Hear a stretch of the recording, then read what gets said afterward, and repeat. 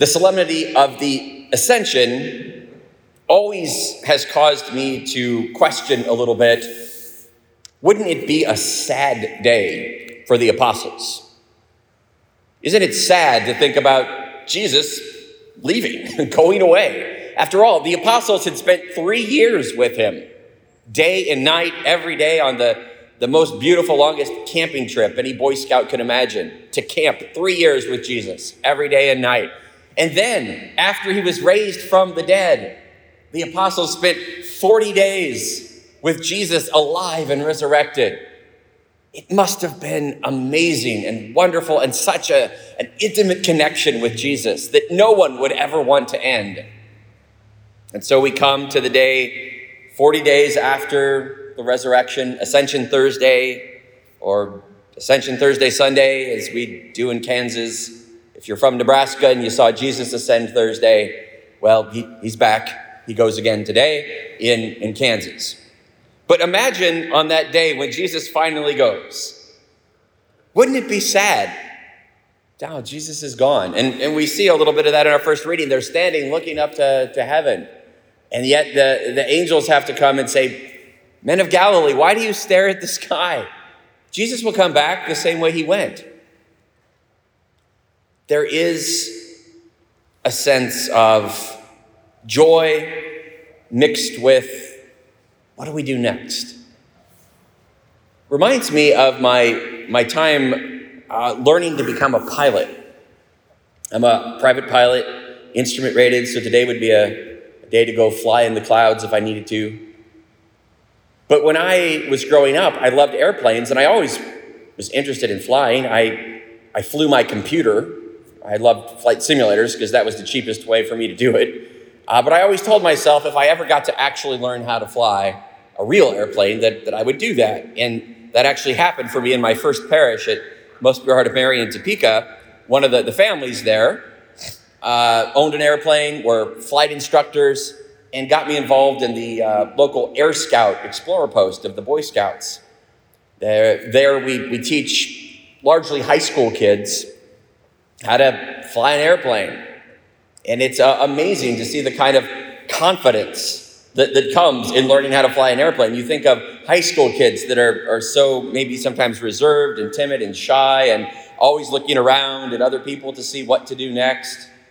And then you get them to fly an airplane and talk on the radio to air traffic control. And pretty soon they've accomplished something pretty big on their own. And they have a great sense of newfound, I think, inner strength and confidence. Reminds me of one of the great moments in learning how to fly, and that is the day that you solo the airplane for the first time.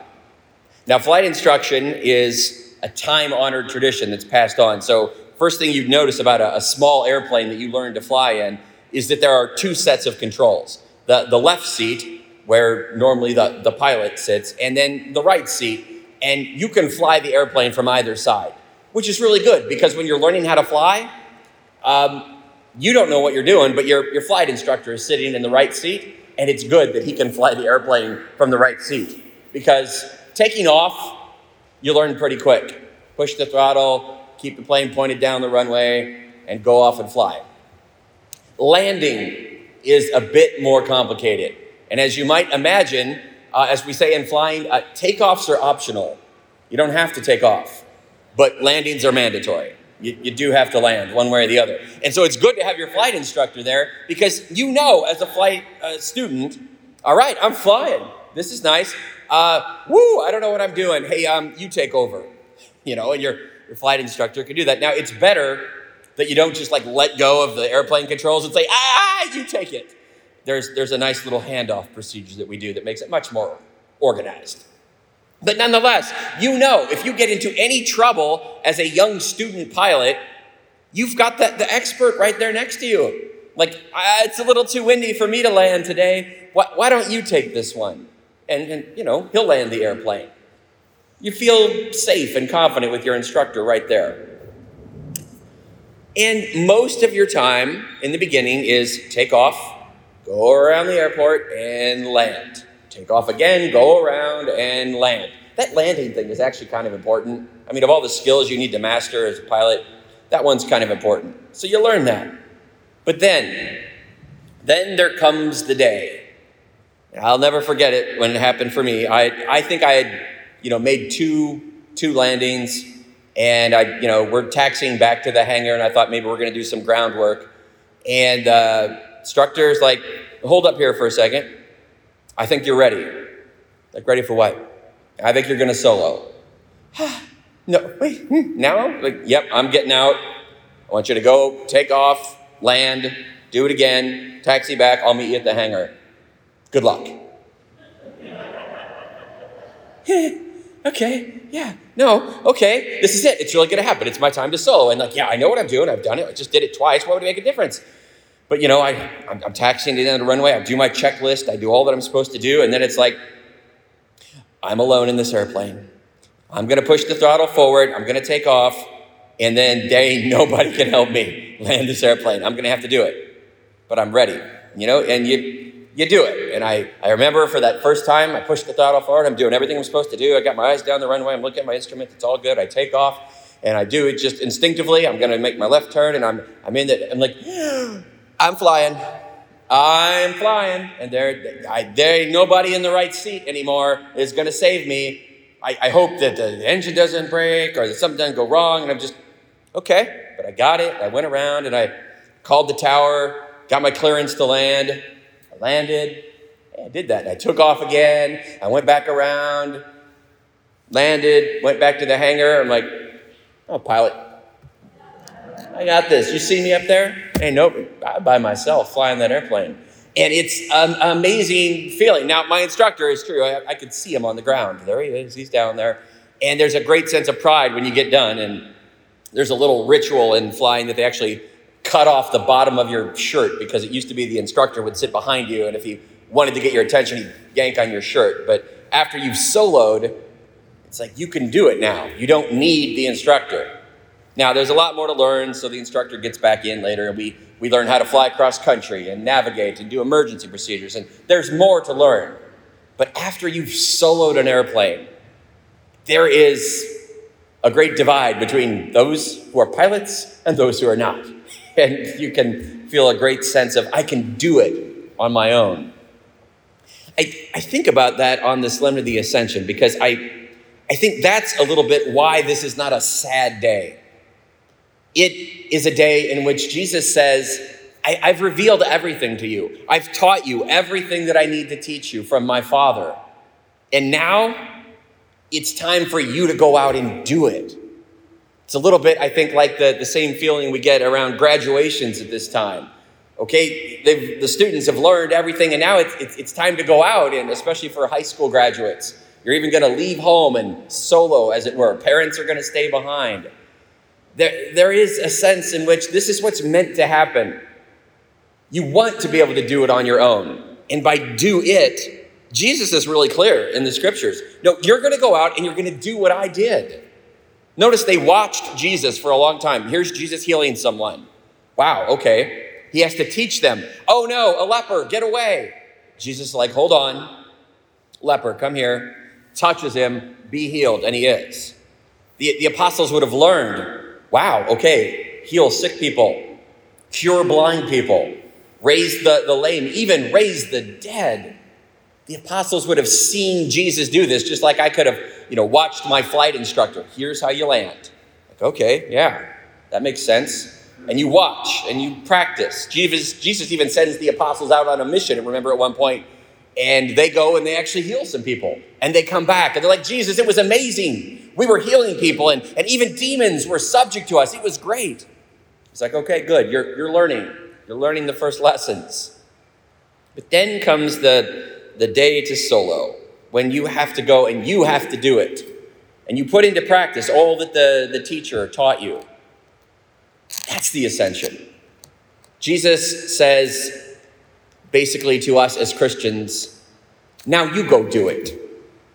Because Christianity is not a spectator activity. We do not sit back and watch Jesus do it, or even now sit back and say, well, all that preaching and proclaiming the faith and especially like healing people, well, that's for the priests. We'll watch them do it. And we can come to Mass every Sunday, and it's easy for our faith to be reduced to a spectator sport. I come to Mass every Sunday and I sit and watch. Father gets up and preaches and talks about Jesus. Then I go home and I go off to my normal life and, come back next week and repeat. That's not the point of Christianity. Jesus says, now you go do it. Like, do what? Preach. Yeah, you go out. It's not for the priest to talk about Jesus. I only get to do that for 15 minutes once a week on Sunday. And that's not so that you can watch me and be religiously entertained and then go out and say, well, that was nice. That was a nice homily. And you go share it on SeanTheBaptist.org all over the place. That you are supposed to do. Go share the homily. Fine. But then you go do it. Yeah, like that person at work that's maybe interested. Oh, you're Catholic. Yeah, I'm Catholic. Let me tell you about it. You preach right there. Your friend that you see in the elevator who's got a crucifix on. Like, oh, you're Catholic? Yeah, me too. Where do you go to Mass? Make a connection. Talk about it. Share the faith. Your friend who is down and out and in need and comes to you because you're a trustworthy person, there. Preach there. Share the love of Jesus. Even your friends who are sick and struggling. Jesus says, you will do what I did and greater things. So how many times does someone come to you and say, hey, will you pray for me? What's our normal response? Oh, yeah, sure. I'll pray for you. And then we go away. Why not stop right there and pray? Oh, yeah, I'll pray for you. What do you need? Well, my arm's hurting. Like, all right, let's pray. Can I put my hand on your arm? Yeah, sure. Jesus, you know all things. You are a divine physician. You are a healer. In the name of Jesus, I command this weakness in this arm to go. I command this illness to be healed. I command that the mental struggles that my friend is going through, I command that it leave. In the name of Jesus, be healed. You can do that. You're baptized. You've received the Holy Spirit, and a lot of you are confirmed in the Holy Spirit. You have everything you need to solo this Christian airplane, to go and do the things Jesus did. Why do we not experience the presence of Jesus in the world more? Why does the world seem to not be going in a good direction? Well, part of it has to be because we as Christians are not living up to this divine commission to go out and do it. We want to not only not fly the airplane, we're content to sit in the back seat and look out the window. I mean, that's nice, but that's not what Christians are for. Christians are to be pilots, to go out and do it. Today, Jesus gives all of us as Christians this great commission. Go out. It's your time. Solo the airplane. But then he tells you, but behold, I am with you always until the end of the world. We're not on our own. And that's where, to bring it full circle, Jesus has left, true, but he's not gone. In fact, in a way that is mysterious in the power of the Holy Spirit, Jesus is more available and present to us now than even he was to the apostles. Yes, we go do it, but we don't do it without him. He is with us. And this is kind of true of a pilot too. Even after you're like, I'm a pilot, I'm flying the airplane. You see, you got pilots have their headsets on. That's because air traffic control is always there. And, if I'm out flying today and there's blue sky over here, but there's I can call air traffic control. This is November 121 Tango, little plane, single engine, just me. There's a big old cloud in front of me. Can you get me around this? Sure, little airplane, we'll help you. And they do. It's kind of like that with Christian life too, and the Holy Spirit. The Holy Spirit goes with us. Jesus goes with us. Anytime that we're scared, I don't know what to do, Jesus. Should I talk to this person? I'm uncomfortable. Jesus, help me. Air traffic control, Jesus, little help here. And he will. So it's not a sad day. Today is an exciting day. It's exciting to remember that we have all the instruction, everything we need to go out and do it. So don't be spectators in the Christian life. Put into practice the gifts that Jesus has given you. And when you go, know that you're not alone. You've got all your Christian brothers and sisters with you. We all do this together. And in the end, we know that Jesus is with us. Go, teach all nations, your airplane, time to solo. But remember, you're not alone. For behold, I am with you until the end of the world.